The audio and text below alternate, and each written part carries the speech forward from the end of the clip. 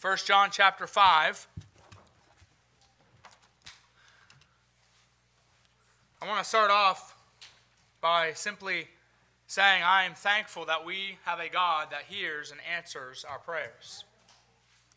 Last week, this is really a two-parter because last week we saw that God, Jesus, and John, they make this incredible promise of granted prayer.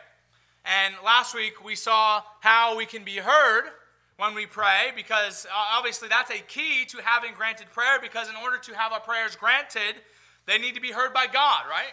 When we pray, we want to be heard by the Lord. And one of the main hindrances to the prayers of God's people is sin. That was really what a lot of it boiled down to, was just sin. Now, once we get to the place where God tunes into our prayers, it is then that we can pray according to the will of God, as John talks about in our text. And this morning we're going to see another key to granted prayer, which again is simply praying according to His will. We'll see this morning, what it means to pray according to God's will. We'll see what it does not mean. That's just as important. We'll also discover the joy in having our prayers granted. Now look, I said this last week, that this is an incredible promise, the fact that God would hear and grant our prayers. That is something that we should be thankful for. That is something that we should be excited about. And, as Christians, as people in general, we get excited about a lot of things. But I think this is really worth getting excited about. The fact that God, the God that created everything, the God of the universe, the God that knows our hearts and knows our minds, He wants to hear from us and He wants to grant our prayers. That's amazing. So let's look at 1 John chapter 5 and look at verse 14. The Bible says, and this is the confidence, this is the assurance that we have in Him, that if we ask anything according to His will, He heareth us. And if we know that He heareth us, whatsoever we ask, we know that we have the petitions that we desired of Him. Dear God, I thank You so much for Your word. I thank You for this incredible promise that You've given us, that You will hear and grant our prayers if we pray according to Your will. I pray, God, You help us to believe it and help us to live our lives accordingly and to have a prayer life that matches what we believe. I pray, God, You help us to just to heed and to hear what Your word has to say. Help me to say exactly what You want me to say this morning. And Lord, if there's somebody here that's never trusted You as their personal Savior, I pray that today will be the day of salvation, and that they will no longer put it off, but that they will trust in Christ and Christ alone. In Your holy name, amen. This passage and what it's saying can be summed up in this way. Simply this: if we pray according to God's will and He hears us, we can expect Him to grant our prayers. And we know that this is true because it says here that we know we have the petitions that we have desired of Him. Think about this for a moment in your mind. What does God own? He owns everything. Did you know that? There's nothing out of His reach. There's nothing beyond His power to give or to do. Psalm chapter 50 verse 10, God said, for every beast of the forest is mine, and the cattle upon 1,000 hills. The basic idea of that verse is the simple fact that God owns everything. So with this truth in mind, realize that if you are in Christ, if you're a child of God, then you can know, okay, I'm not a beggar, but instead I am a child with a wealthy Father who loves to give His children what they need and what they ask for when they pray according to the will of God. I read a story that was very interesting. Many of you probably have heard of F.B. Meyer. He was a great Baptist pastor, and he was also an evangelist in England, and he wrote several books, including some on prayer. And one day while he was crossing the Atlantic on a ship, he was asked to address the first-class passengers, and the captain of the ship requested that he would speak on answered prayer. So there was an agnostic man who was present for the service, and one of his friends asked him, he said, what did you think of F.B. Meyer's sermon? And this agnostic man, he answered, he said, I did not believe a word of it. Well, that afternoon, Dr. Meyer went to speak to more passengers, and then many of the listeners that heard his first message, they returned to hear his message again, another message, and including that agnostic man, but his excuse was the fact that he just wanted to go and hear what the babbler had to say. Before starting the service, this agnostic man, he put 2 oranges in his pocket, and on the way, he saw this very old, elderly woman sitting at this desk chair, and she was fast asleep. And the story goes like this. Her hands were opened, like this. And in the spirit of fun, the agnostic man put those 2 oranges that he had in his pocket in her hands, so that when she woke up, she would look, and there were oranges there. Anyway, after the meeting, after F.B. Meyer preached again, this agnostic man saw that lady happily eating one of those pieces of fruit. He approached her and said, "Hey, I see that you are enjoying that orange." And she smiled and said, "Yes, sir, my father is very good to me." And he said, "Your father? Surely your father cannot still be alive," because again, she was old, she was elderly, and she said, "Praise God, he is very much alive." And the agnostic man said, "Well, what do you mean?" And she explained, "I'll tell you how I know that he's still alive." She said, "I've been seasick for days, and I was asking God that he would somehow send me an orange." And he said, "I guess when I was praying, I just fell asleep. And then when I woke up, I found that he didn't just send me 1 orange, he sent me 2. And that agnostic man was speechless. And by the way, later he was converted to Christ. Hey, listen, God can grant our prayers, even the simple things. God works through prayer, as he did with that lady and that agnostic man. Just consider, that lady was praying for an orange, and she ended up seeing a man come to Christ because of it. But when we pray, as John says, according to God's will, we can expect him to grant our prayers and do great things through it. And as I mentioned last week, according to Jesus Christ, we have a blank check to the bank of God's will through prayer. Let's go to John chapter 14. We're going to look at a lot of verses this morning, so get ready. We'll look in several places. John chapter 14. As you probably know, the writer of John is also the same writer of 1st, 2nd, and 3rd John. But in John chapter 14, and look at verse 13, the words of Jesus Christ said this. He said in verse 13, he said, "And whatsoever ye shall ask in my name, that will I do, that the Father may be glorified in the Son.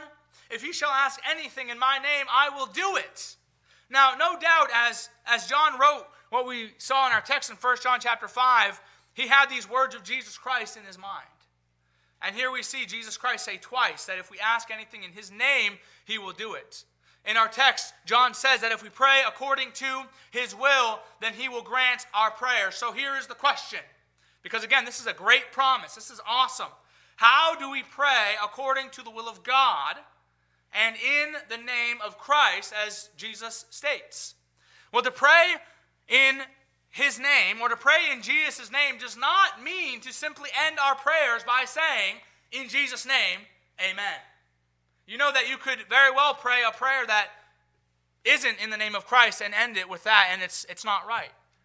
When Jesus Christ said to pray in my name, he meant this. He was saying, pray in a way that is consistent with who I am. And likewise, when John said to pray according to the will of God, that comes from a Greek word that simply means to pray according to his pleasure. So we are to pray according to the pleasure of God. We are to pray in a way that is consistent with who God is. We are to pray with the intent of glorifying God and bringing honor to Christ. And he specifically says to pray with the intent of glorifying God in the Son, which is Christ. So ask yourself these questions this morning. When you pray, do you pray to please God? When you pray, is the intent of your prayer to glorify God? Or is the purpose of your prayer self-motivated and full of personal ambitions and goals and dreams and self-advancement? There's a lot of people that pray in Jesus' name, and it's not true prayer at all. I've seen many foolish things on the internet. You can find a lot of foolish things on the internet. And I've found many foolish things on the internet where people name and claim things and they say it is in the name of Christ, thinking that God is going to grant what they've asked for. I'll give you an example. I recently saw a house on Facebook that was brand new. It was newly built. It was beautiful. It was huge. It had a wonderful backyard. It was a beautiful home. It had a nice deck. It even had a pool. Okay, it was awesome. It was nice. And in today's market, who knows what it would sell for? But underneath that post of this brand new home, one of the most liked comments underneath that post was this. A lady wrote this. She said, "Lord, I speak of it, that my family will one day have a house like this." Here's a translation. God, I am asking you for a house like this in your name. Many people believe that if they ask for the nicest house, that God wants them to have it. Many believe if they want a Lamborghini or the nicest car or the nicest phone or $1 million in the bank, then God must want you to have it too. But that's not true prayer. According to Jesus and according to John, true prayer does not involve praying selfishly. Now, can we and should we pray for our needs? Absolutely. We should pray for our needs. Just like that lady with the orange, that was a need. God's very clear about the fact that we should pray for our needs, but true prayer is desiring the will of God. True prayer lines my heart up with the heart of God. My desires are God's desires. I want what He wants. I'm going to pray according to His pleasure, not my pleasure. And if I pray according to God's will, I'm not going to pray for the nicest house. I'm not going to pray for the nicest car or the nicest phone. I'm not going to pray selfishly. However, this is a pattern, and it has long been a pattern for many, but God will not have any of it. True prayer is not trying to get God to do that which He is reluctant to do. Let's go to James chapter 4. James chapter 4.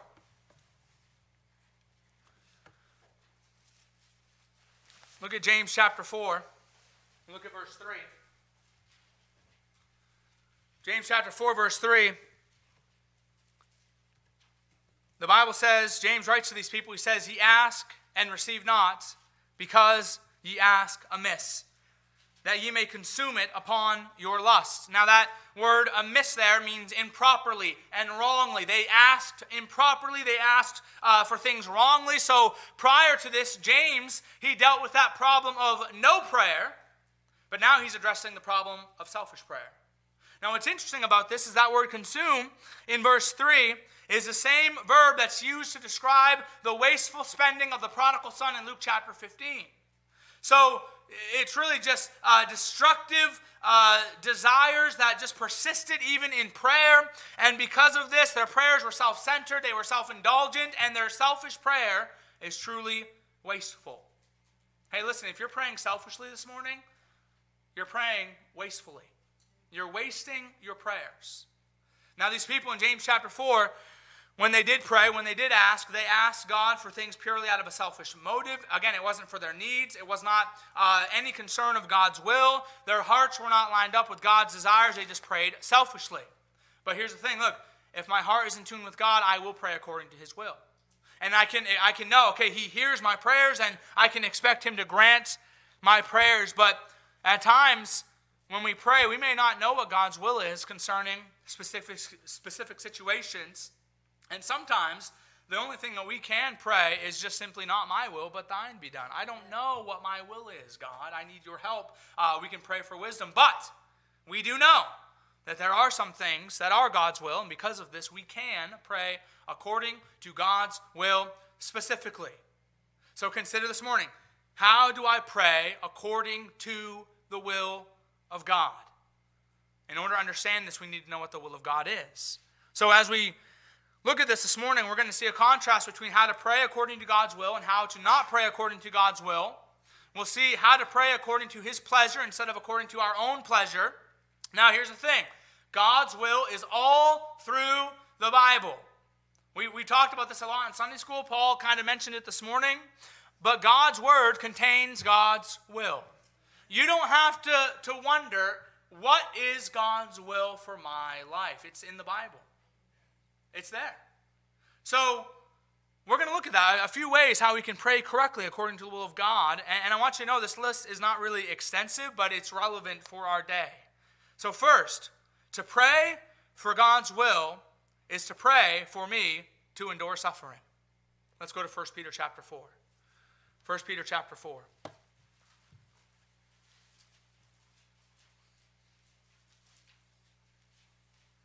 We're going to go to a couple places here right off. So again, get ready. But first, for me to pray according to God's will is to pray for me to endure suffering. Look at 1 Peter chapter 4, verse 19. It says, "Wherefore, let them that suffer according to the will of God commit the keeping of their souls to him in well-doing, as unto a faithful Creator." Wow, listen, what is this saying? You know what this is saying, church? Listen. At times, it is God's will for you to suffer. That's not very popular, is it? You don't get a lot of amens when you say that, because we don't like suffering. But sometimes, it's God's will for us to suffer. Go to Matthew chapter 26. Matthew chapter 26. Look at verse 38. Matthew chapter 26, start with verse 38. This is Jesus here as he prepares to go to the cross. The Bible says in Matthew 26, 38, it says, "Then saith he unto them, My soul is exceeding sorrowful, even unto death. Tarry ye here and watch with me. And he went a little farther and fell on his face and prayed, saying, O my Father, if it be possible, let this cup pass from me. Nevertheless, not as I will, but as thou wilt. And he cometh unto the disciples, and findeth them asleep, and saith unto Peter, What, could ye not watch with me 1 hour? Watch and pray, that ye enter not into temptation. The spirit indeed is willing, but the flesh is weak. He went away again the second time, and prayed, saying, O my Father, if this cup may not pass away from me, except I drink it, thy will be done." You know, so often, when we suffer in any way, shape, or form, the first thing that we do is pray. That's a normal response for a believer, is to pray. But typically when we pray about our suffering, what do? We pray that God will take away our suffering. Now, I want you to know that's not wrong per se. We know that Paul asked 3 times that God would take away his thorn in the flesh, but guess what? God said no. Why did he say no? Because it was his will for Paul to suffer. So then it was up to Paul to endure the suffering by the grace of God, because he was not going to take it away. Well, in the passage that we just read in Matthew 26, Jesus was getting ready to suffer a terrible death on the cross. He knew what was going to happen. He knew the stripes that would be put on his back. He knew that crown of thorns that was going to be crushed on his head. And he knew that he would be beaten. He knew that his beard was going to get ripped out. He knew that he was going to be unrecognizable. And he knew that he was going to be put to death for mankind's sin. And this is why he agonized over it. This is why Matthew 26:38 says that he was exceeding sorrowful. So because he was God, he knew what was going to happen. And because he was man, he knew it was going to be very painful and it was going to be very difficult to endure. So in this time of sorrow, Jesus offers up a prayer. And he prayed to God. He said, if it's possible, let this cup pass from me. In other words, don't make me have to do this. If it's possible, allow me to forego this pain. Allow me to forego the suffering and the death that I'm facing. But then twice, he speaks of the importance of God's will over his own desire. He says, nevertheless, not as I will, but as thou wilt. And then he said, O my Father, if this cup may not pass away from me, except I drink it, thy will be done. He expressed the fact that if it's God's will for him to suffer this brutal death, so be it. So be it.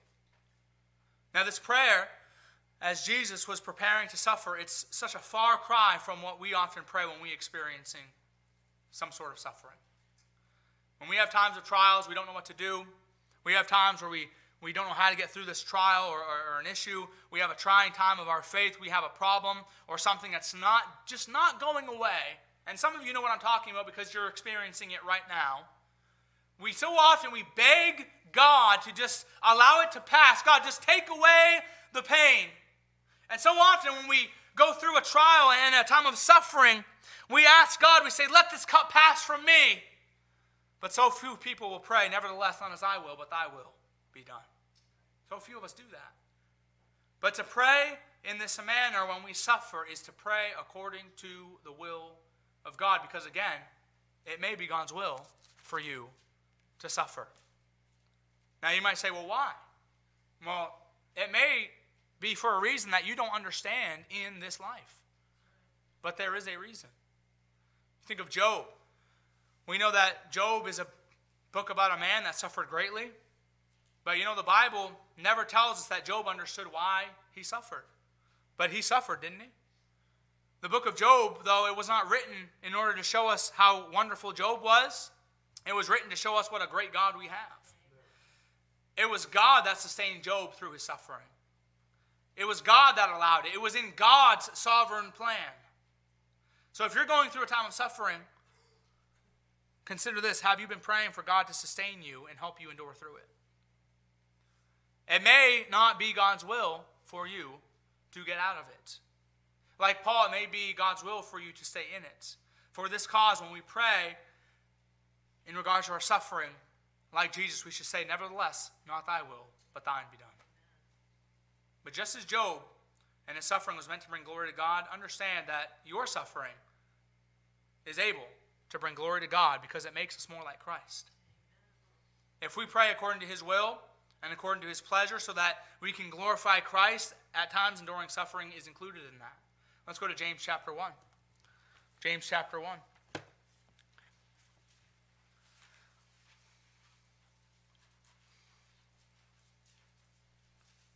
James chapter 1, look at verse 2. It says, in James chapter 1, verse 2, the Bible says, my brethren, count it all joy when ye fall into divers temptations, knowing this, that the trying of your faith worketh patience. But let patience have her perfect work, that ye may be perfect and entire, wanting nothing. Hey, the fact of the matter is, in your life, trials are going to happen. And James writes, when, not if, but when we have temptations, when we have trials, to count it all joy. Why? Because the trying of our faith works patience. And as this passage says, we need to allow patience to have her perfect work so we can be perfect and entire, wanting nothing. So the purpose of trials and tribulations is to cause us to be more like Christ. And the purpose of trials and temptations is also to bring honor and glory to God. Listen, if you're going through a trial right now, you need to ask God for two things. For one, to be glorified in it, but secondly, to teach you. Teach me, God. I'm going through this time of suffering. I'm going through this trial. Teach me. Most of you have heard of Charles Spurgeon. He's a famous preacher. He was a man that actually endured many trials because he actually survived. He suffered from very, very severe depression. Some people don't know that, but he was depressed a lot of the times. But this is what he said about suffering.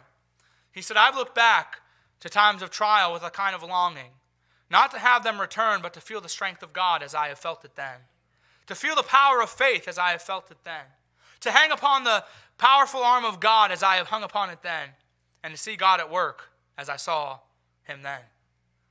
Look, if you're going through suffering, God may want to keep you there.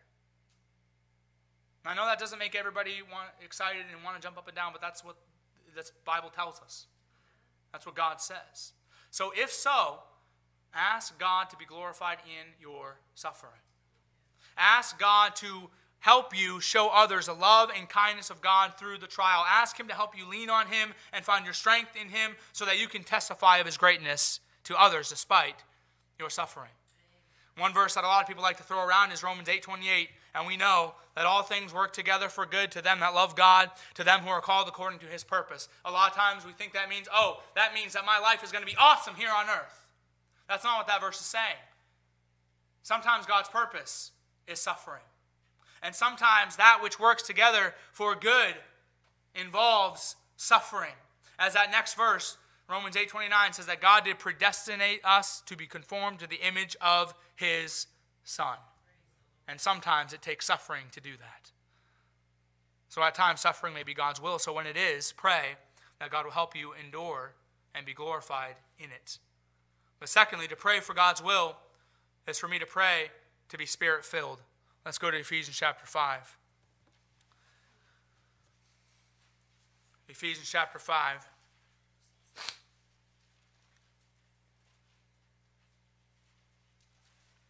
Ephesians chapter 5, look at verse 17. The Bible says in Ephesians chapter 5, verse 17, "Wherefore, be ye not unwise, but understanding what the will of the Lord is. And be not drunk with wine, wherein is excess, but be filled with the Spirit." Hey, it is God's will for you to be Spirit-filled. Included in that, we know that it says it's the will of God, but every single day, this should be our prayer. Lord, fill me with your Holy Spirit. Allow me to be guided and transformed and sensitive to the Holy Spirit. Because, and here's the thing, walking in the Spirit is something that takes effort. It takes prayer. And when you place your faith and trust in Christ, at that very moment, God gave you the Holy Spirit. You don't have to do anything else. If you've trusted in Christ and you've become His child, He has given you the Holy Spirit. And the Spirit of God, it encourages you, it enables you to obey God's word from within. Now listen, church. One person put it this way: the Holy Spirit is not like a drill sergeant that forces you to obey, but rather a coach that encourages you to obey. He comes alongside of you. He helps you do what's right. And listen, when you read the Bible, when you pray, God will speak to you and His Spirit will encourage you to obey. And look, just like if you had a coach in high school, if you're in high school and you play sports, you must engage your will. You have to make an effort to obey the coach and do what the coach says. If you don't make that effort to obey God's word, then you're not going to be walking in the Spirit. You must make the effort to obey and make the effort to pray because it is God's will. So it's God's will for you to walk in the Spirit so that you will not fulfill the lust of the flesh. Is this your prayer? Do you pray, God, fill me with your Spirit? A lot of Christians, man, they literally ask God to fill their life with many things. Instead of asking God to fill them with the Spirit, they often ask Him to fill their bank accounts, fill my life with happiness, fill my yard with toys, fill my this, fill that. They don't want the Holy Spirit, though. They don't want the filling of the Holy Spirit. But again, to pray in a manner that's asking God for things is to pray selfishly. And we should pray that God will fill us with His Holy Spirit because that is praying according to His will. Thirdly, to pray according to God's will is to pray for my sanctification. Go to 1 Thessalonians 4. 1 Thessalonians 4. 1 Thessalonians 4, look at verse 3.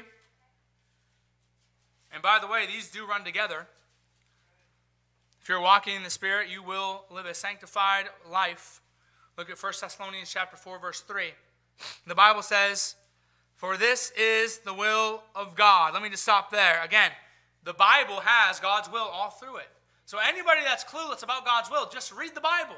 Look again, verse 3. "For this is the will of God, even your sanctification, that you should abstain from fornication, that every one of you should know how to possess his vessel in sanctification and honor."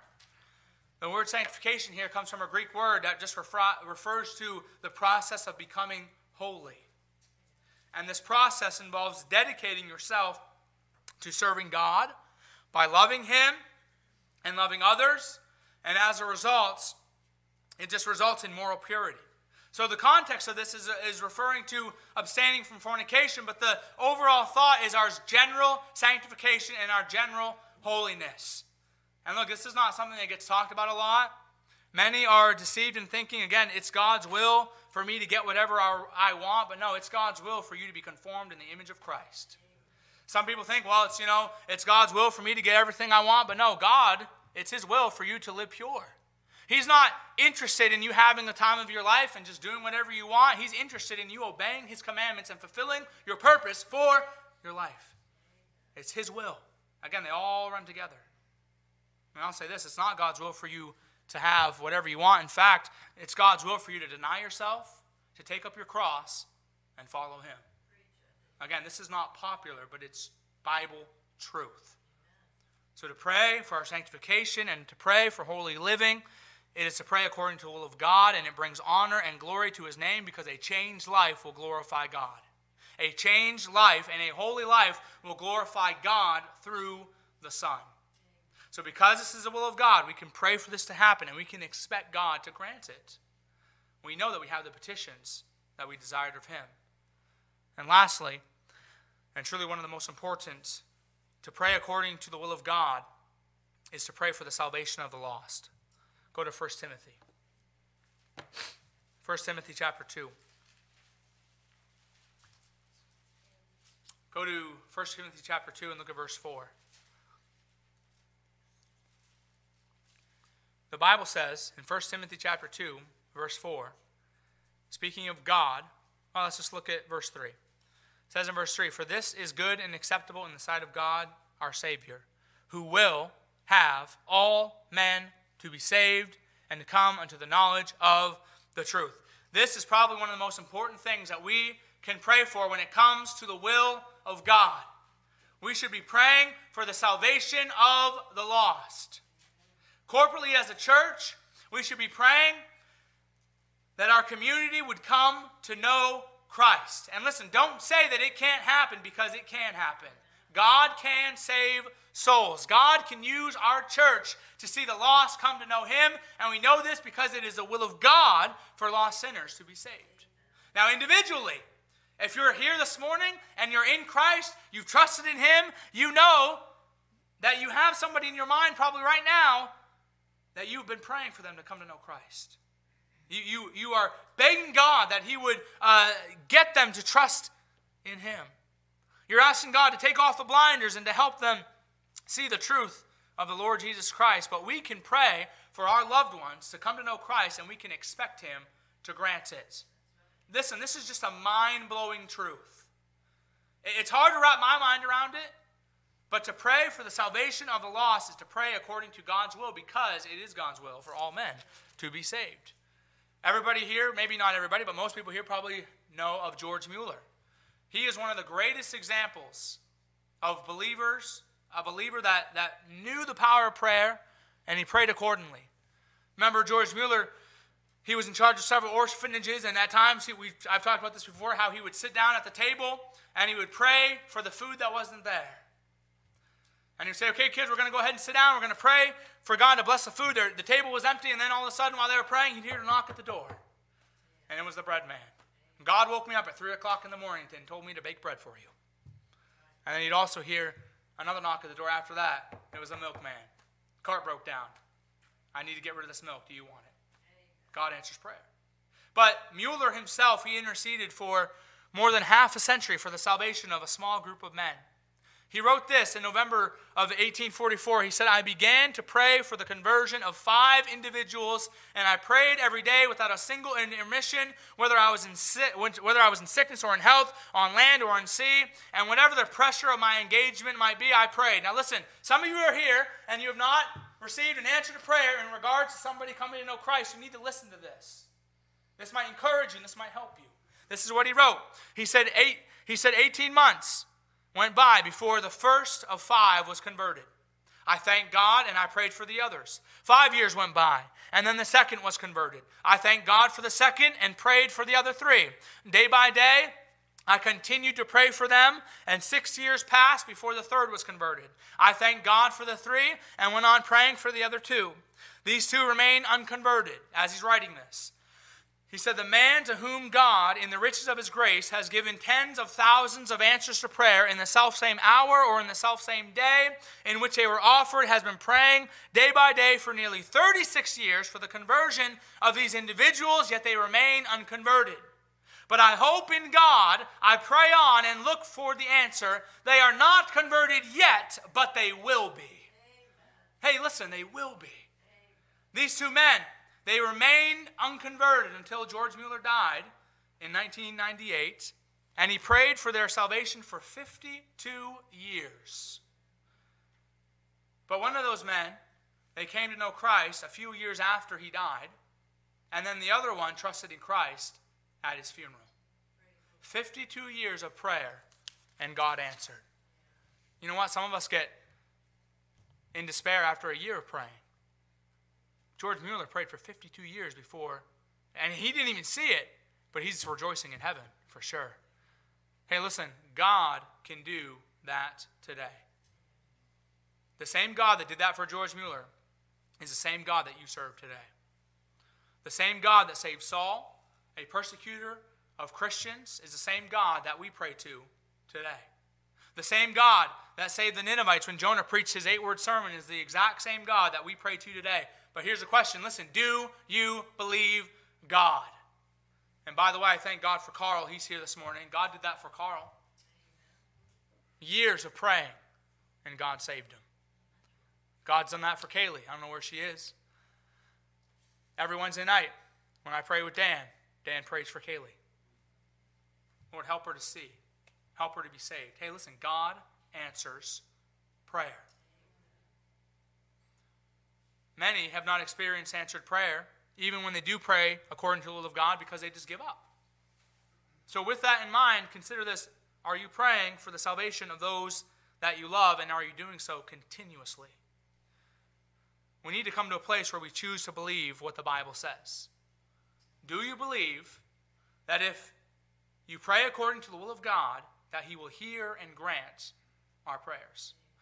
To pray for the salvation of soul, again, is to pray for God to be glorified in Christ. To pray for the salvation of a sinner is to pray according to the pleasure of God. So do we believe that God can, and do we believe that God will? Do we pray according to the will of God? Do we pray that God would just help us endure suffering so that He can be glorified in it? Do we pray daily to walk in the Spirit so that we can glorify the Father in the Son? Do we pray daily to live sanctified and holy lives that are set apart for the Master's use so that we can glorify Him? And ask yourself this, do you pray at all? I have no doubt in my mind there are people in this room, you don't pray at all. And you wonder why God's not doing anything in your life. You need to start praying. We need to pray daily, continuously, fervently, and never giving up, and believing that God can. We have the assurance of heard and granted prayer that if we pray according to His will, He says again, this is the confidence that we have in Him, that if we ask anything according to His will, He heareth us. And if we know that He heareth us, whatsoever we ask, we know that we have the petitions that we desired of Him. So what do you need to start praying for today? Let's pray according to the will of God. Let's bow our heads and close our eyes this morning.